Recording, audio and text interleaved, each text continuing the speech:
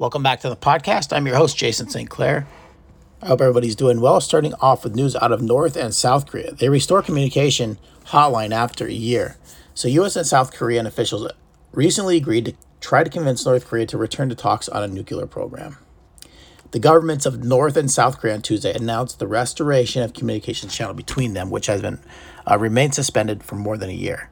South Korean President Moon Jae-in and North Korean leader Kim Jong-un exchanged letters several times since April this year and decided to normalize cross-border relations cross-border channel communications as a first step towards talking to each other once again.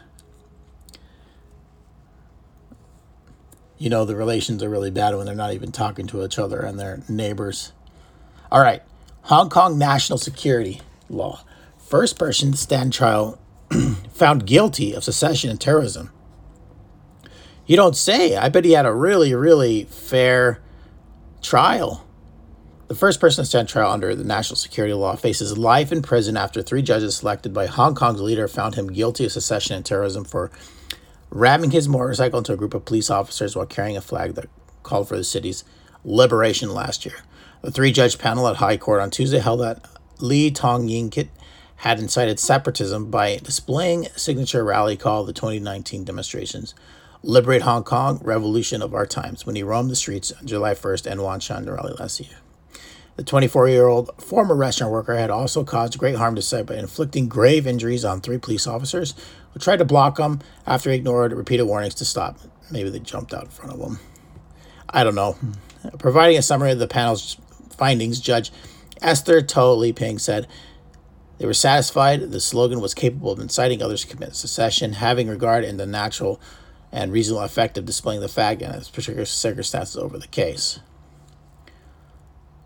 Imagine how much pressure those judges are under to just lock everybody up that disagrees with the state. When the defendant displayed the slogan in the manner he did, he intended to communicate the secession meaning of the slogan to others.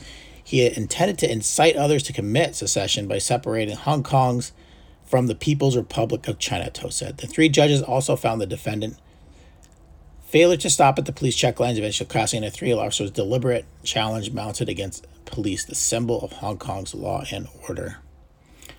The defendant's acts were involved in serious violence against peoples or dangerous activities.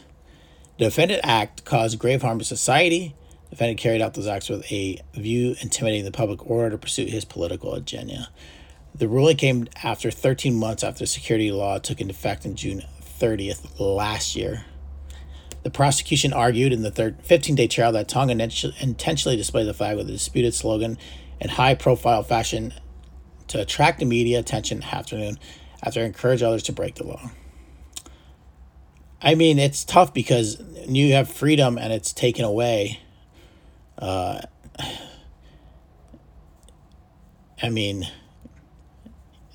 Freedom is everything for a lot of people, even if it's freedom, to speak freely how you feel. Tong aimed to cause serious harm to society by ramming his way through multiple roadblocks and causing serious injuries to officers. The defense had countered, saying the collision was accidental and that his rallying cry was ambiguous and did not necessarily carry a political message. That one is a tough argument there on his side. Prosecutor Anthony Chow Tin Hao on Tuesday said the Department of Justice would apply confiscate Tong's motorcycle and suspend his driving license at the next hearing. Defense counsel Clive Grossman, meanwhile, revealed he had quite a lot of letters from people who pleaded for leniency on his client's behalf. All right, everybody, just a quick one there. North Korea, South Korea, and Hong Kong-China relations. News that's happening overseas, or if you're there, it's happening over there. All right, take care, everybody. I'm your host, Jason St. Clair.